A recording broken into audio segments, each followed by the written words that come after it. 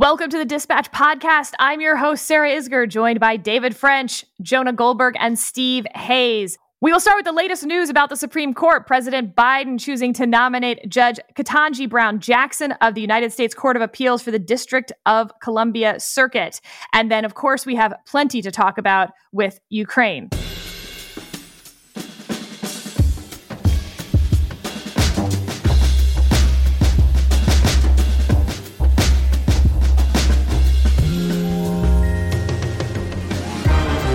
Let's dive right in. David, I'm going to start with you. The front runner gonna front run. Judge Jackson picked to replace Justice Breyer. She is a former Breyer clerk, 51 years old. She has served as an assistant federal public defender, commissioner on the U.S. Sentencing Commission, the D.C. District Court, the D.C. Circuit Court. She will be the first African-American woman in the history of the United States Supreme Court. We know that. But what you may not know, she will also be the first justice since Thurgood Marshall with criminal defense experience and only one of two sitting justices who never served as a prosecutor or other advocate, courtroom advocate for the government. She's 51 years old. And David, she had 3 Republican votes just a few months ago when she was confirmed to the D.C. Circuit. Will they get Republican votes at her confirmation hearing to the Supreme Court? Well, Lindsey Graham already has indicated that he's upset, and he was one of the 3 Republican votes when she was first confirmed. So that's some doubt. Lindsey Graham tweeted 12 minutes ago, if media reports are accurate and Judge Jackson has been chosen as the Supreme Court nominee to replace Justice Breyer, it means the radical left has won President Biden over yet again. The attacks by the left on Judge Childs from South Carolina apparently worked. So should we put him down as a maybe, Sarah? Well, what's interesting about that is there were 3, finalists, so to speak, Judge Jackson, Judge Childs, and Judge Kruger. And look, people tried to make distinctions on who was more progressive, who was less progressive, who would get Republican votes. I'm not sure it was nearly that cut and dry. Reading some of Judge Jackson's opinions when she was a trial court judge, listening to some of her speeches. Judge Childs, though, in South Carolina was attacked for being too close to, defense side work on employment cases. Judge Kruger was attacked for siding with conservative justices on the California Supreme Court. This didn't fall along those normal lines. Right. It didn't. And but I will note, Sarah, that you said from the beginning, I asked you, is Judge Jackson and Amy Coney Barrett level favorite? And you said more than that. So you called it right from the beginning. I got to say, it's an important moment, but it's also, in some ways, it feels like one of the least consequential Supreme Court nominations and fights in living memory, because the ideological balance of the court is not at stake. The filibuster is gone. There's no indication that Judge Jackson has the slightest hint of scandal at all in her past. She completely fits sort of the career and qualifications profile for a Supreme Court justice. This could be one of the least sort of interesting, newsworthy confirmation fights we've seen in a really long time. I think the big question that she will get asked even before we go into the hearings, she was on the Harvard Board of Overseers for the last 5 years throughout the litigation involving Harvard's admissions policy, race-based preferences that the court will hear this fall. I expect them to put out a statement probably next week even about her recusing herself from that case. I expect that she will recuse herself. Is the Harvard Board of Overseers, litigating that case? No, but I'll bet they discussed it. They were there for discovery. I mean, just a whole bunch of sort of inside baseball that she would have potentially been privy to. And even if she wasn't, at the Supreme Court, it's also supposed to be appearance of bias or non-impartiality. So that's sort of the first hurdle that I think they'll need to overcome. It's a really low one. It's like 3 inches off the ground. I expect them to clear it, but you never know. Steve, this is not going to get a lot of news. Even cables this morning not covering it much. Is that good news for the nominee, or is it bad news? Yeah, I mean, I think I agree generally with you and David. The one thing I would say relates to Lindsey Graham's statement today. I mean, if you look at what he's saying there, I think he will be used as someone behind whom other Republicans can come and make their arguments. And if he is within, an hour or so of the confirmation that she is the nominee, making arguments that she's a tool of the radical left and that she represents that Joe Biden has been captured by the radical left, I think you can expect lots of those kinds of arguments from other Republicans. I think you're right that it won't be as controversial or as heated as other hearings for the big reasons you suggest, for the numbers. And I think it's also the case that Mitch McConnell and others, while they want to highlight Joe Biden's record and they're eager to have the midterms next fall be a referendum on Biden and his presidency, I don't think they want this to be a big part of that debate. Jonah, will we be ever talking about this again? Or is this just going to move forward and we'll have another justice on the Supreme Court and we'll be like, oh yeah, remember that? I think we'll be talking about it again, in part because you and David will make us. But true. I think, look, I mean, under normal circumstances, this seems like a sort of an obvious one for Republicans to let go over the plate without much opposition, right? They've got bigger fish to fry. They got midterms coming up. They want to be attractive to suburban voters, and really roughing up an African-American woman who seems qualified is just not the best look. But I'm using the Earth logic from the old Earth and the parallel timeline. And the new logic of politics is it benefits you somehow politically to beclown yourself and be a jackass. So it is entirely possible that some senators will be beclowning themselves and being jackasses about this. And that alone may be the reason why we talk about this again, is there Republicans may set up a opportunity for the media to go into righteous Republicans pounce mode that will become a controversy about the non-controversy. But yeah, except for the Harvard overseers thing, I can't think of a reason why it becomes a big debating thing without getting more facts about what we don't know about her already. I mean, unless Republicans think that they're on the winning side of the affirmative action issue, that will somehow win over voters if they emphasize not about her, sort of what we actually saw with Justice Kagan and Justice Sotomayor. They tried to make it not about their records in particular, but sort of these larger problems. And in this case, the larger problem isn't, of course, you are very qualified, Judge Jackson, but you weren't picked from everyone who was qualified, were you?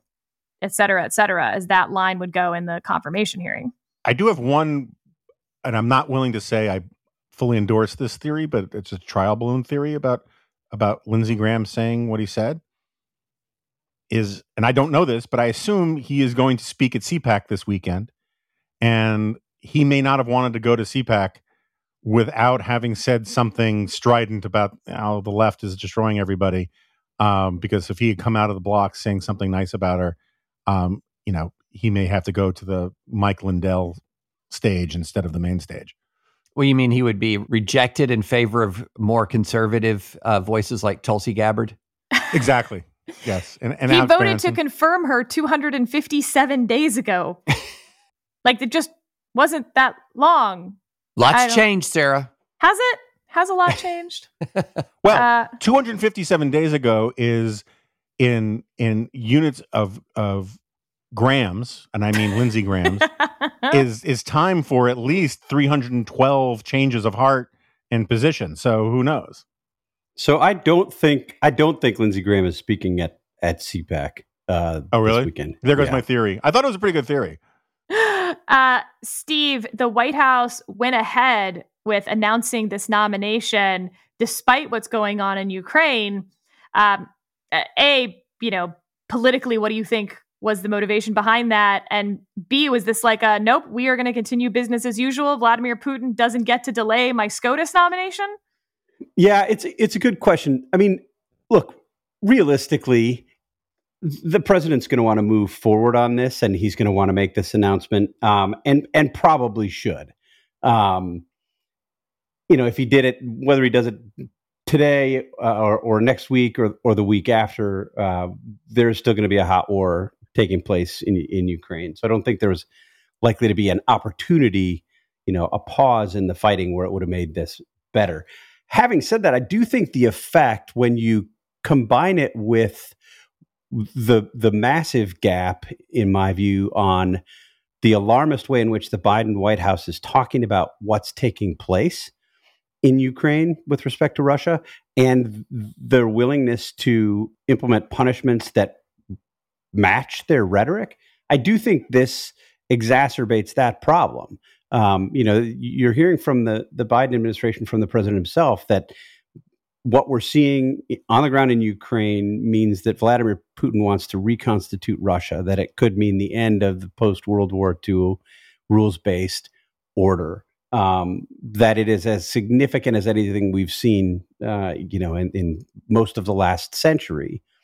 And yet, there is sort of a business as usual message that comes from this. I don't think it's a huge deal. I think realistically, you've got to go forward with something like this. This isn't something he'd done his interviews. It was a narrow field. I mean, when we first talked about the opening, it seemed pretty clear that he would likely be choosing between 3 or 4 candidates. We know that she had been interviewed before for these vacancies. She is the safe pick. So in that sense, I think it makes sense for them to just go ahead.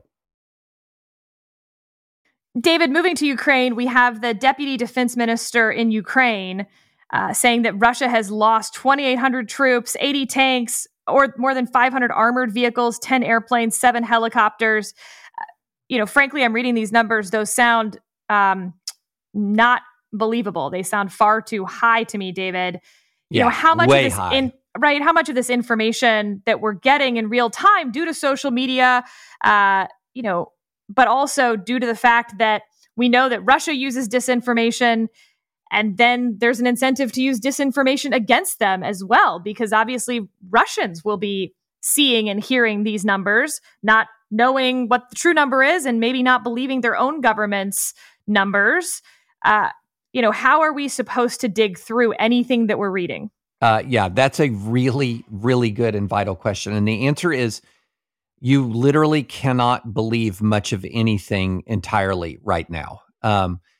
The casualty numbers, announced by Ukraine of Russian casualties, if true, would already put Russia as suffering almost as many casualties killed in action as we suffered during the entire Iraq war from start to finish. Now, this is a different kind of attack. This is force on force, 2 conventional militaries slugging it out. So you would expect some high casualties, but those are very high casualty numbers. How does Ukraine have the capacity to count them while they're in the middle of a fight for their very existence? Yesterday on Twitter, I saw it blew up with the story of this MiG-29 pilot called the Ghost of Kiev, who had shot down 6 Russian jets in one day. All of this is complete fog of war right now. You cannot trust anything that comes out of the Russians.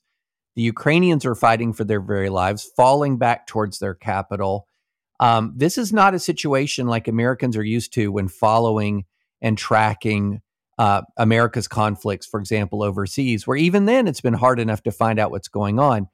The way in which the U.S. military deliberately tries to keep its embedded reporters in the loop, the way it does comprehensive briefings, it's just alien to this kind of conflict. And I think the UK Ministry of Defense, who I've been following as a pretty good source, said it pretty well recently. It's very difficult to determine what exactly is happening on the ground. And so I would say pay no attention to these 9-second TikTok videos of helicopters flying overhead. And there's explosions in Kiev. Well, of course, there's a war going on. Look at the big landmarks. Who is controlling the big landmarks? And then over time, the actual information will start to filter out. And the best short version I've heard of the conflict so far is that Russia has not quite accomplished what it wanted to accomplish in the first couple of days. Does that mean that Russia's on the ropes? By no means.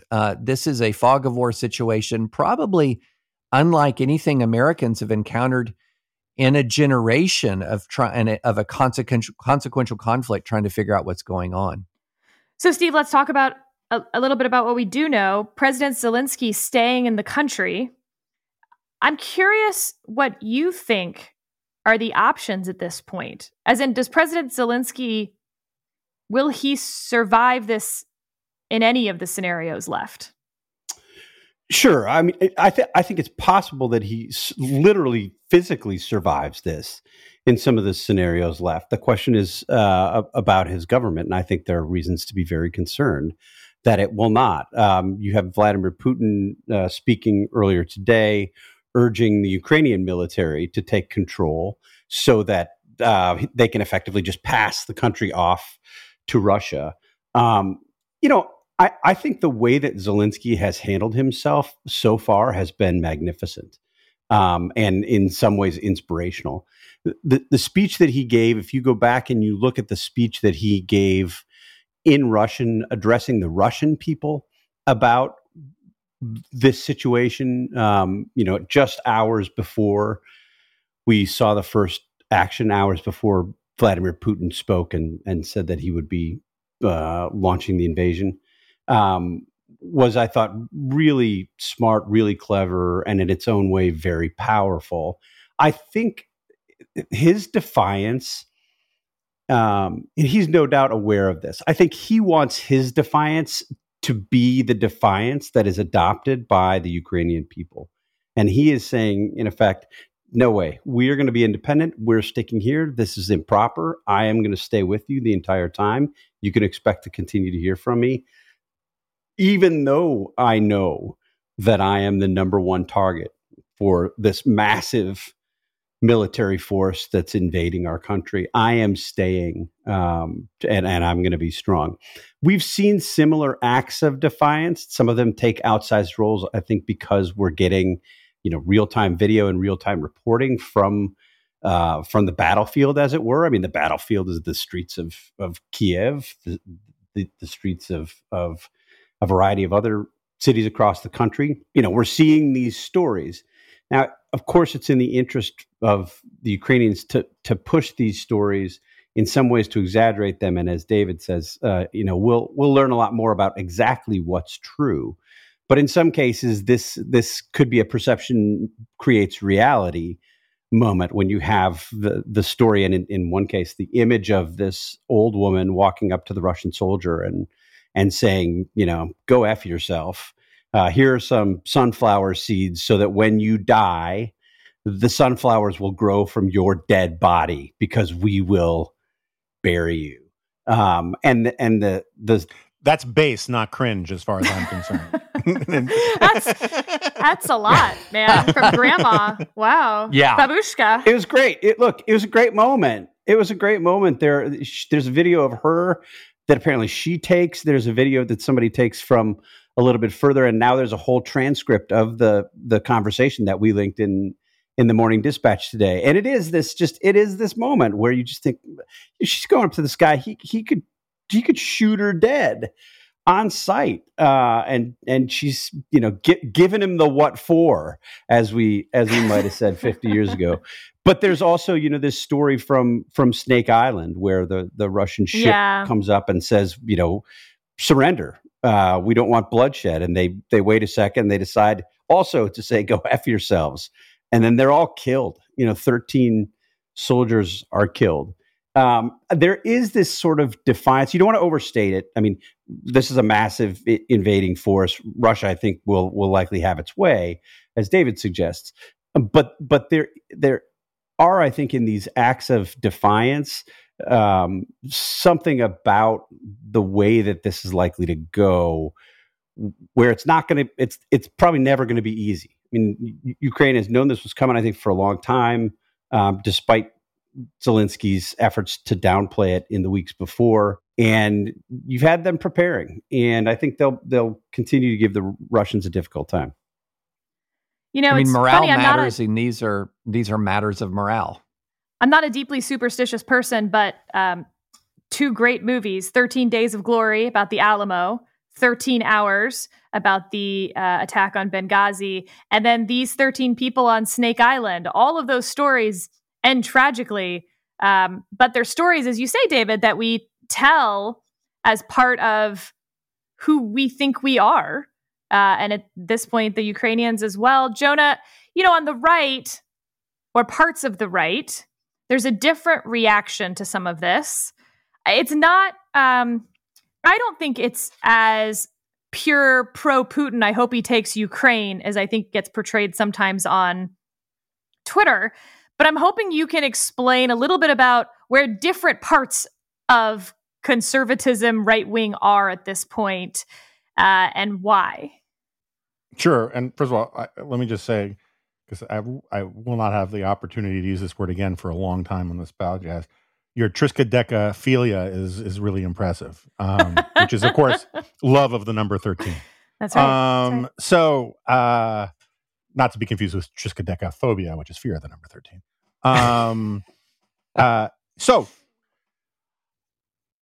So I agree that there's very, it's interesting to me because there are rich and serious arguments in American history that get called isolationist. Sometimes that's an unfair label. And as it's a point I've been making a long time about Trump, that, you know, the isolationism, which is the label we use for America First of the 1930s and 1940s, is not the isolationism of Donald Trump. That isolationism, which has a rich pedigree going back to, you know, George Washington's farewell address and Thomas Jefferson and John Quincy Adams and all this don't go around the world seeking monsters to destroy, is based on this idea that America is so friggin' awesome that we shouldn't sully it by getting involved in the muck of the old world or with stuff outside of our borders. That's their concern. We are the shining city on a hill. Let us be an example, and because we're just great. The modern America First stuff is almost the opposite of that. Is that we shouldn't bother doing anything abroad because we suck so bad here at home. We're decadent. We're backward. We have no right to judge, as Putin, as Trump once said. We kill people too when defending, Putin, and so you see a bunch of people who are taking this sort of knee-jerk isolationist. Again, I don't like using the term because I understand it's a much more complicated term, but for conversational purposes, it works.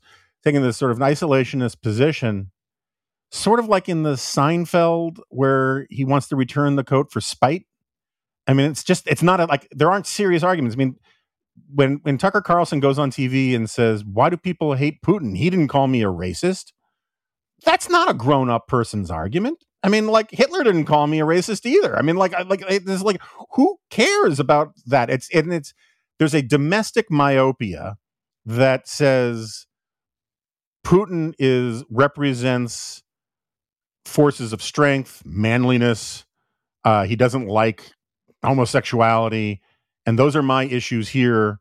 So, and Biden is president, and he's trying to stand up to Putin. So, it is in my partisan interest and also my sort of culture war partisan interest to take the other side, and that's why I think it's so shallow. Now, there are serious people who are pro Putin and all that kind of stuff, but they're not the ones that are kind of informing the debate. Instead, it's this very skin deep sort of we should hate and fear the warlord in the north, Justin Trudeau, more than we should fear the paragon of white, privilege, Vladimir Putin or whatever. And it's hard to take seriously. And I think that's in part, so you're asking to explain these different aspects of the right.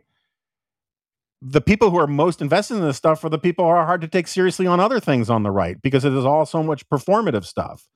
And it's interesting how many people who thought that this is what the base wanted are realizing, oh my gosh, I got up on the wrong horse on this stuff. So, JD Vance, who said, frankly, I couldn't care what happens to Ukraine one way or the other, to Steve Bannon, the other week or 6 days ago, or whatever it was, is now trying to sound all hawkish about Putin. Josh Hawley, who took a similar sort of view, is getting hawkish on Putin. Fortunately for Ted Cruz, he was already hawkish on Putin. But it turns out that Americans don't like when backward-thinking 19th century style imperialists cruelly and viciously wage war on a neighboring country, and they justify it through a bunch of lies. And so even the people who, are less hawkish, the polling is pretty clear. It's just they don't like what Putin's doing, and they don't like people defending it. And so I'd love to argue about isolationism, all that kind of stuff. There's just not a lot of worthy people to argue with about it. I think that's the most notable thing. I mean, you point out the most notable thing. That's a dramatic shift from where Josh Hawley was on Putin, on Russia, on this whole campaign, from where JD Vance was. I mean, he reversed his position. As you point out, Jonah, he said, I don't care about any of this. I don't care at all what happens in Ukraine. And 5 days later, he puts out this lengthy statement, as John McCormick from National Review highlighted, talking about just how much he really does care about what's happening in Ukraine. That is a dramatic reversal, and I think there are a number of things that explain it. But the most interesting takeaway is Tucker Carlson and Donald Trump are out on a limb. And nobody wants to be out there with them unless they're sort of a long shot congressional candidate who is desperately seeking Trump's endorsement and thinks by being pro-Putin he can get it. But, Mike Pompeo, who said less than a week ago how much he respects Vladimir Putin, how clever he thinks Vladimir Putin is, has since come out with very strong anti-Putin, tough guy statements. I don't think there's any constituents there. And I think part of the reason, and Jonah and I were talking about this offline, I mean, I think this has to be a real concern for Fox News. And I don't want to get off on a digression about Fox and Tucker and something that's actually much more serious about that. But it's worth at least pausing for a moment to say, it's one thing to be pro-Putin in theory when nothing's happened. It's dumb enough, right? It's like the stuff that Tucker has been saying, where he literally has been saying, I'm on the side of Vladimir Putin, I'm on the side of Russia, is idiotic and indefensible. And it is, as Jonas says, sort of this juvenile attention-getting thing. And I think the tell is that he constantly puts down anyone who disagrees with him on this as juvenile. I think he sort of understands how juvenile it is. But it's one thing to be pro-Putin in Tucker's sign of kind of, I can take any indefensible position and make it defensible, contrarianism. It's another thing when you are backing an authoritarian who's killing people on a daily basis, and where we're going to see the video of him killing people on a daily basis. That is not sustainable. I don't know how Tucker I think he's painted himself into a corner. I don't know how he gets out of it. Won't surprise anybody, I don't have a ton of confidence that the suits at Fox are going to tell him he should do the right thing, because they've not done that before. But the difference between what Tucker did on January 6th and what he's doing on this is January 6th was one day, and he took the better part of a year to just invent a new narrative about it and tell a bunch of stories about it. This is happening. It's happening before us, and it has major consequences on a daily basis. Yeah, I mean, so, again, hold on. Okay, all right, Jonah, you can. But I want to keep pulling this apart. But I actually want to read what JD Vance said, because it was sort of characterized, and I think it's helpful. So JD Vance had originally said, "I think it's ridiculous that we are focused on this border in Ukraine. I got to be honest with you. I don't really care what happens to Ukraine one way or the other." He's an Ohio Senate candidate running on the Republican side. Trump has not endorsed in that field yet. It's part of the reason why it's kind of an interesting field, frankly. So this is the statement he put out then after the invasion. It's long, so I'm just going to read a few parts of it. Russia's assault on Ukraine is unquestionably a tragedy, especially for the innocent people caught in the crossfire. It's also a stark reminder of our own failed leadership.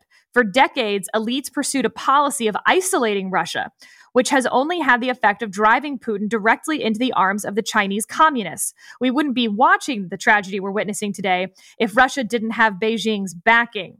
We've spent $6 billion on a failed Ukraine army. They talk about the nuclear weapons arsenal, David, from the 90s that we'll discuss. Trump deserves an incredible amount of credit for the strength and diplomatic engagement that kept Putin in check, and Biden an equal amount of blame for his lack of leadership. Our energy independence gave us leverage. Biden squandered it. Putin is an evil man, but the foreign policy establishment that led Ukraine directly into the slaughterhouse deserves nothing but scorn. So, David, there's a few things here. And, I think one of the arguments it's not even necessarily the right, actually, but one of the arguments that deserves serious consideration is, do you take your eye off the ball now and focus on Ukraine and Russia, or do you stay on China? And that's what I'm hearing from a lot of, what the argument really is at the Pentagon right now, for instance, is how much do you pull resources, energy off China? And to some extent, that is what J.D. Vance is saying, that in fact, the whole policy for the last decade or more should have been focused on China, but instead you focus on isolating Russia. That drives them to China, and then you've actually strengthened China. So I want to make sure that we respond to what some of the actual arguments are. Yeah, well, a couple of things. We used to, the military used to have what was called a two-war strategy, that it could fight two major wars simultaneously. And then it essentially turned into sort of like a war plus strategy, where it could fight and win one war and then could hold the other in place until it could shift resources. I think if you look at it from let's just look at it from a pure military standpoint. From a pure military standpoint, I think the argument that we don't have the resources to deal with both of these powers in a way that can protect our allies, I think is false. I think from a pure military standpoint, we have the ability to deal with both of these powers in a way that protects our allies. From a focus standpoint, look, okay, you have an actual invasion of the largest European country, the largest country that's entirely in Europe. It's an actual invasion. Armored columns are heading towards a European capital. Of course, we're going to focus on that. But to say that, then does that mean the U.S. Pacific Fleet is taking its eye off the ball? No. This is a hyper simplistic kind of political posturing that is really kind of taking J.D. Vance and trying to dig himself out of a hole without abandoning everything that he said and everywhere he's been on this issue. So, look, are we focused on Ukraine right now? Heck yeah, we are. Does that mean that there are not a ton of Americans who are right now watching China like a hawk also? Heck yes, there are. So we have the ability to multitask. Now, going forward... Yeah, but David, just real quick, I think the point isn't that we couldn't fight a war or military strength, but rather that our approach to Russia has actually strengthened the Chinese, not from a military standpoint, although perhaps that also. The argument is that it has strengthened China from a empire hegemony standpoint. Wait a second, just to be clear about this, when were we so hostile to Russia? Was it when George W. Bush said that he could see into Vladimir Putin's soul and there was a good man, and they shared warm words after September 11th? Was it during the Russian reset in the Obama administration when we gave concession after concession after concession? Look, the problem was it when Trump abandoned northern Syria? Trump is saying friendly things, saying publicly that he believes Vladimir Putin over our own intelligence agencies. I don't have any problem, even though this is a nakedly political argument to get J.D. Vance out of a horrible spot that his own undiscipline has put him in. I don't have any problem addressing arguments like that on their substance. This is not a serious substantive argument. It's total nonsense what he's saying, and he's hoping nobody will call him on it. It's complete nonsense. Think about the backflips that the foreign policy establishment has done in order to, after the invasion, as the invasion of Crimea was happening, as the Russians were taking over Crimea, you had John Kerry and other senior Obama administration officials saying that we would give diplomatic off-ramps to Vladimir Putin. We've done nothing but send love notes to Vladimir Putin for 2 decades. It's absurd argument.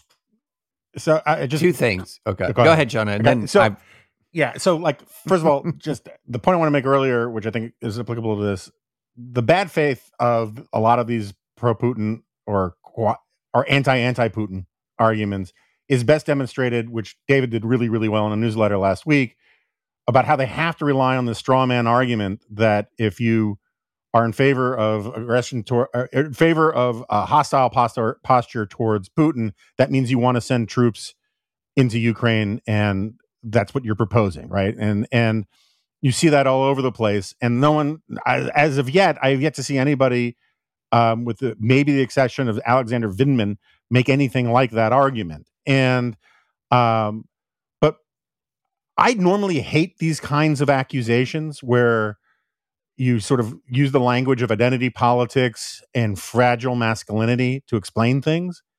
But, Tucker has this line where he says that the reason why Democrats are against Putin is because they want to see him fail, right? And that the West is against Putin because he stands for traditional values and all these kinds of things. They've made him, he's sort of like the replacement culture war avatar during the Biden presidency that Trump once was. And they want to make him as somehow some sort of a victim of the international order, when, as Steve beat me to saying, the international order, particularly the United States, has been clamoring to welcome Russia into the community of nations for 30 years.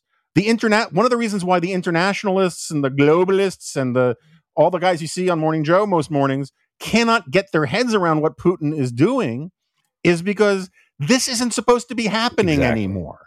The 19th century wars of imperial aggression are supposed to be from yesteryear. Like John Kerry in this interview where he said, the real tragedy, he essentially said, the real tragedy of Russia's invasion of Ukraine is it's taking the eye off the ball of climate change, said, I didn't think people thought this way anymore. Well, that's not a criticism of Putin. That's a criticism of Kerry. He was the Secretary of State. He should have known that Putin thought this way when he was Secretary of State.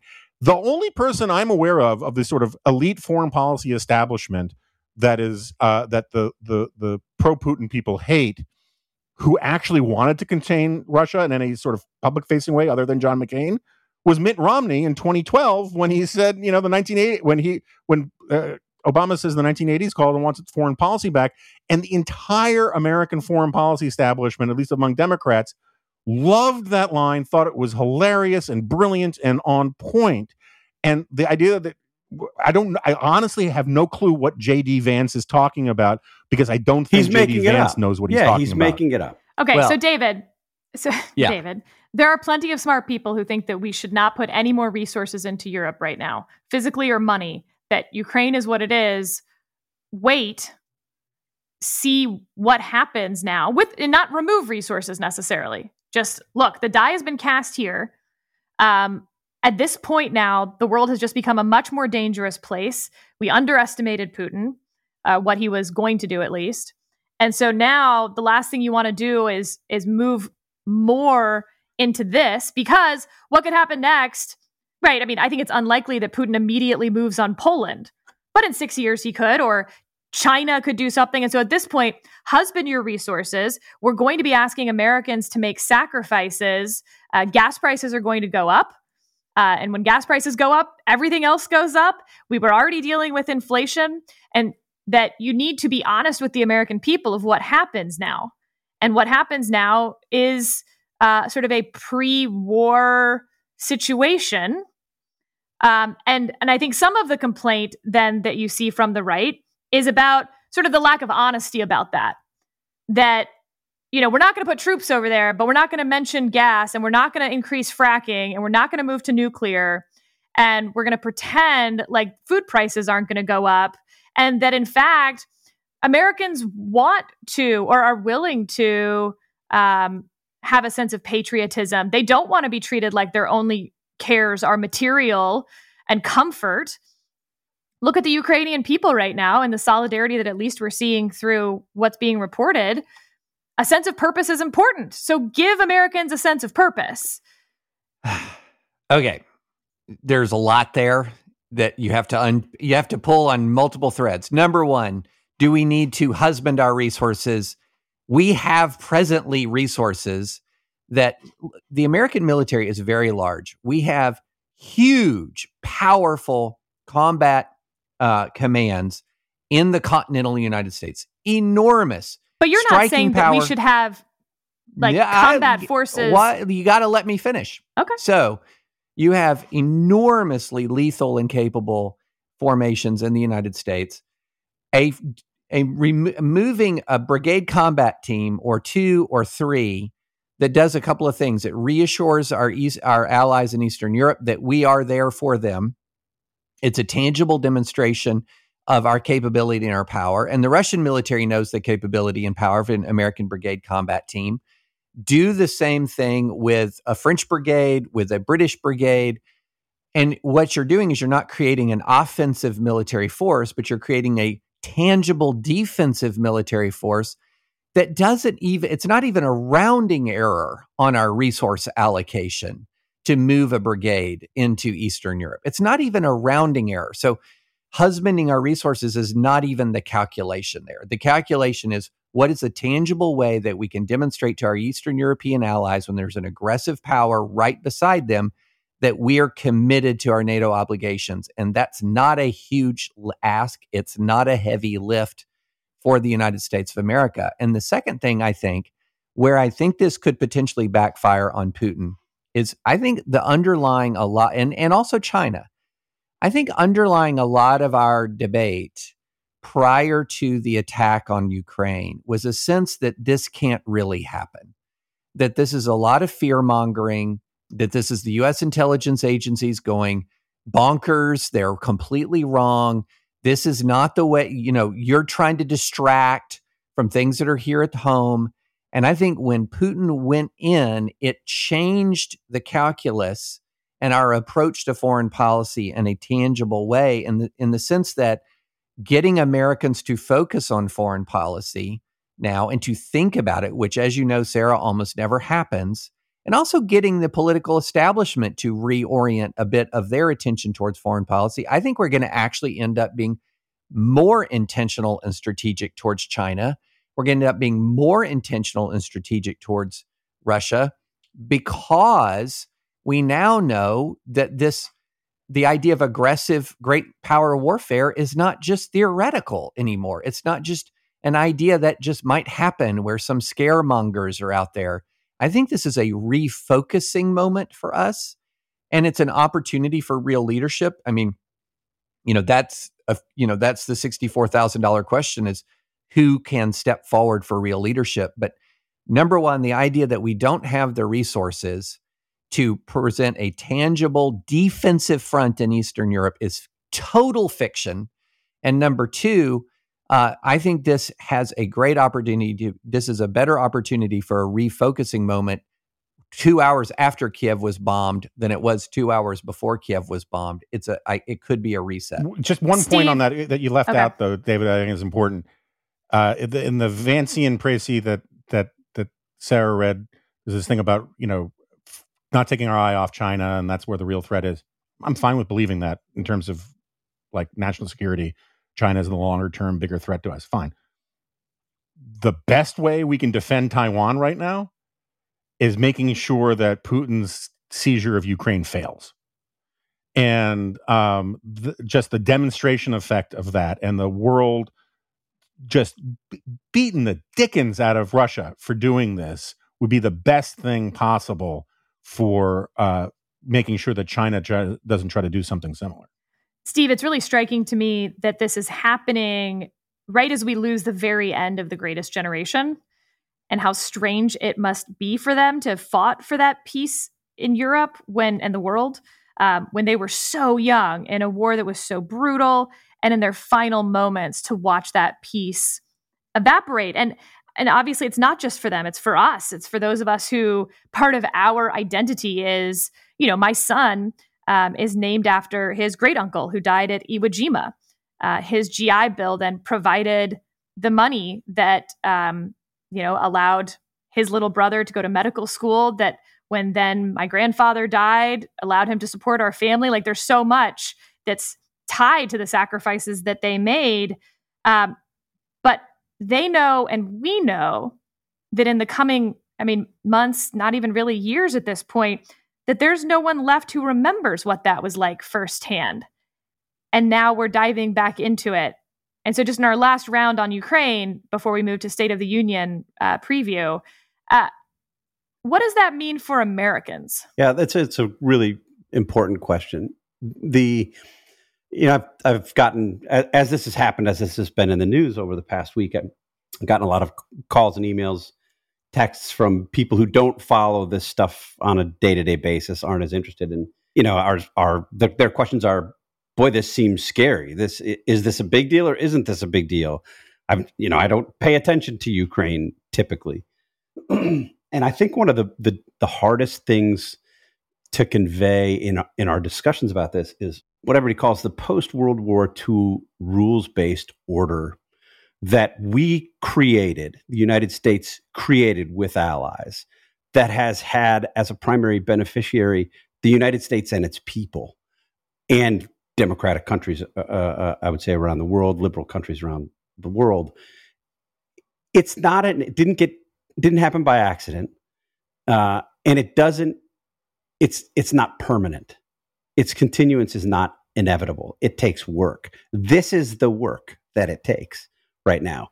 And I think because we have so few people who have seen the kind of sacrifice that you're describing, Sarah, it becomes harder and harder to convey that to them, that this is not inevitable, that if Vladimir Putin is allowed to sort of run through Ukraine, and I don't, by the way, think it's crazy to think that he's got his eye on Poland or other places next. I mean, to finish by going back to the J.D. Vance argument for just a moment, the first of all, it's a gross oversimplification to say that the foreign policy elite all have the same view. They don't. There are lots of views. I mean, I think we talked about this before. Anybody who's covered, say, the State Department or the intelligence community or the Pentagon or a White House, there are vastly different views in all of those bureaucracies in our foreign policy and national security establishment writ large. But if there has been a mistake, as we pointed out earlier, I think it's been the inclination not to see the world as it is, but to see the world as they want it to be, which is what leads to somebody like John Kerry saying, boy, I hope Vladimir Putin helps us on climate, the day before he rolls through Ukraine with his tanks. I mean, it's a silly moment, but it also tells us something bigger, that would even occur to John Kerry to say in that moment. There was a similar comment from Michael McFaul, who was the U.S. ambassador to Russia under Obama. Smart guy, very well respected. Said earlier this week something about how Putin has a diplomatic off ramp. It's not the exact phrase, and you just think, do you not see what they're actually doing? And, the person who I think has been best about this is Garry Kasparov, who's written for the Dispatch, and said a couple days ago, sort of out of frustration, said, okay, after years of warnings were ignored and hearing, Gary, you were right all damn day today. This was the day that the invasion started. I'll repeat what I said in 2014. Stop telling me I was right and listen to what I'm saying now, which is right. And what he's saying now. Okay, Cassandra. What he's saying now is, this is who Putin is. This is what Putin does. And we should expect more of it. And I think that's the sort of reality, that to the extent that you want to criticize the foreign policy blob, as I think Vance called it, of getting wrong, it got it wrong in the wrong direction. And Garry Kasparov is right. Okay, let's do a little State of the Union preview. It's coming on Tuesday. I think President Biden had a tall enough order a month ago in terms of what he needed to accomplish in the State of the Union. but a lot has changed in a month. Jonah, when the president says the state of our union is, what needs to come after that phrase?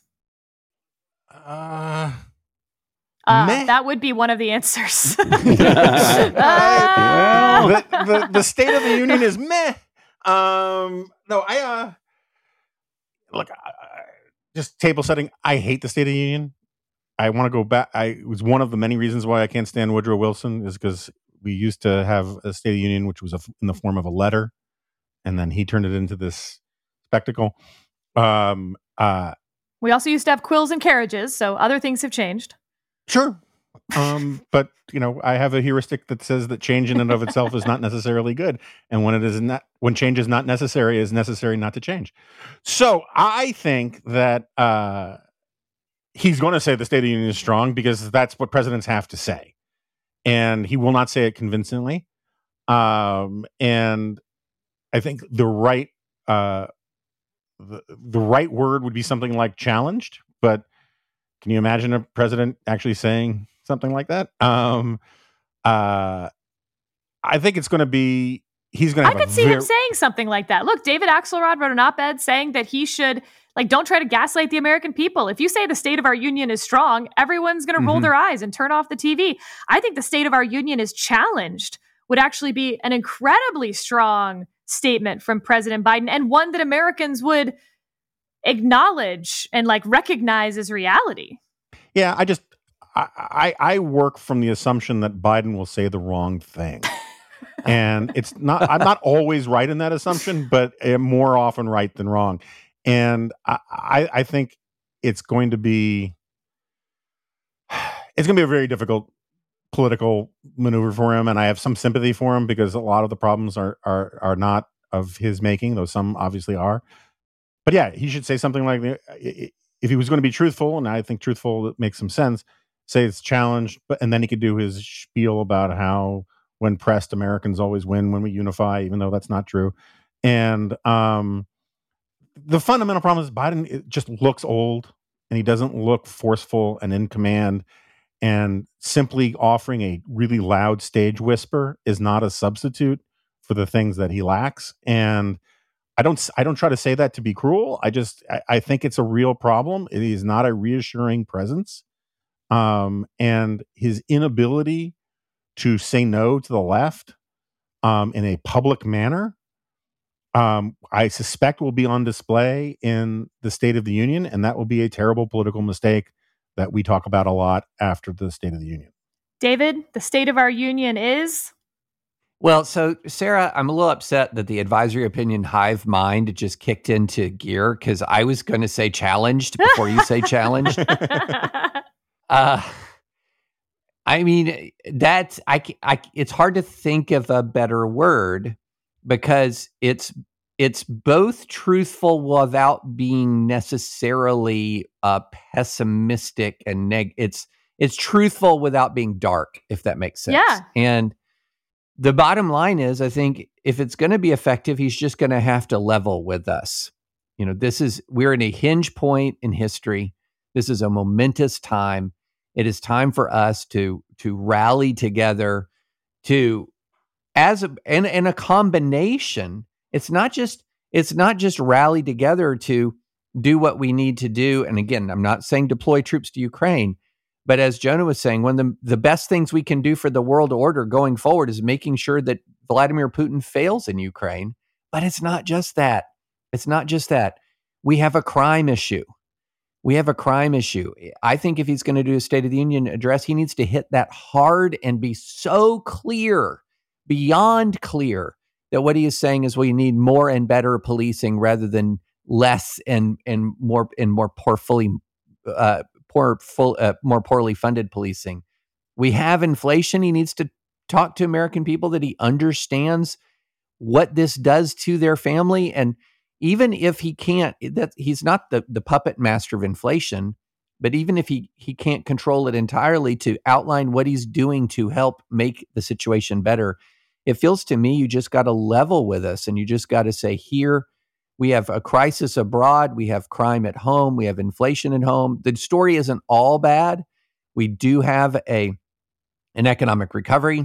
We do have better job, more. We do have more, jobs coming back. We do have there are some good stories there, but the word challenge to me is it's an important word. It's a truthful word. Steve, what do they need to accomplish? What can they lose? I mean, I think he's in a difficult spot. The speech he needs to give, picking up on David's point, is something that closely resembles, it would be a more practical version of his inaugural speech, right? It wants to bring the country together, that these are challenging times, but Americans can overcome our problems, and as long as we come together. I think the difficulty for Biden is we've seen him as president for a year, and he hasn't acted that way. He hasn't brought us together. In many ways, I think he has, with the guidance of with Democrats in Congress and many people on his staff, pushed to divide us. I mean, think about the Jim Crow speech. Think about the voting rights speech. He has sought to make his political opponents villains. In many, many cases, as we've said many, many times, his political opponents make that very easy. Republicans have made that job a simple one, and made that argument at many times a believable one. But the fact is, he hasn't brought us together. And I think the things that he sold the country on, the reasons that he offered for voters to elect him, he's fallen short on. Whether it's getting important legislation through the Senate, whether it's getting us out of COVID in a more unified way that allows us to push forward, whether it's fixing the economy, all of these. I mean, some of these he can point to. He can point to better performance. There were good GDP numbers out yesterday. He could point to that, but I think it'd be a mistake for him to spend too much time touting his own accomplishments and pretending that things are good, because people don't feel it. People care much less about GDP growth at 7% than they do about the fact that they have a hard time buying ground beef, or harder time buying ground beef. That gas prices are up the way that they are, that this, while it feels like a distant conflict, is something that makes us uneasy, makes us uncertain. So I think he's got a big challenge, and he's not going to fix this with a speech. So I think the smartest thing he could do, just thinking about this, maybe I'll write about this today, is, apparently my wife was telling me that he reached out to the Saudis to up production to lower oil prices, and the Saudis said no. I haven't checked that, but it just puts in mind he should. We keep saying why can't he do a Sister Soldier? A great Sister Soldier moment right now, which would be the right policy, is to announce a massive increase in oil and gas production in the United States. Stunning increase that we will sell at replacement cost to Europeans so that they cut off buying oil and gas from Russia, which would not only hurt Russia directly, it would also lower oil and gas prices globally, which would hurt Russia, but would also help fight inflation. And he can make the argument, he says, look, we're not adding any new usage of oil and gas to the world. This isn't going to be a net increase in carbon emissions. If anything, since we have better safety standards and production standards, by using our oil, there'll be less emissions. But that's not really the point. The point is we're trying to crush the Russian economy so we don't have to send American boys and girls to go fight in a foreign war. But we want to stop this aggression. And the benefit is it will actually help Americans here at home too, because a big driver of inflation is high gas prices. And since the consumption is going to happen anyway, we think it'd be better for America. I'm putting America first by saying, let them use American oil and gas, not Russian oil and gas, not Saudi oil and gas, but ours. So it creates jobs here at home, helps fight inflation. And yes, I'll use some of the proceeds from this to keep spending on climate change, hooey. And the left would scream at him. Everyone else would love it. It would be good foreign policy. And there's no way in hell he'd do it. All right. Well, we'll see what's going on Tuesday. Last note before we go, President Zelensky of Ukraine, as you may know, but maybe have forgotten, in 2015, he was starring in a TV show where he played the president of Ukraine. He was an actor and a comedian before he ran for office. It must be strange as he sits in Kyiv right now to think about his career trajectory and how unlikely it is for him to be the one sitting there, playing the president on TV versus being the president of his country now. So to President Zelensky, God protect you, sir. We're rooting for you.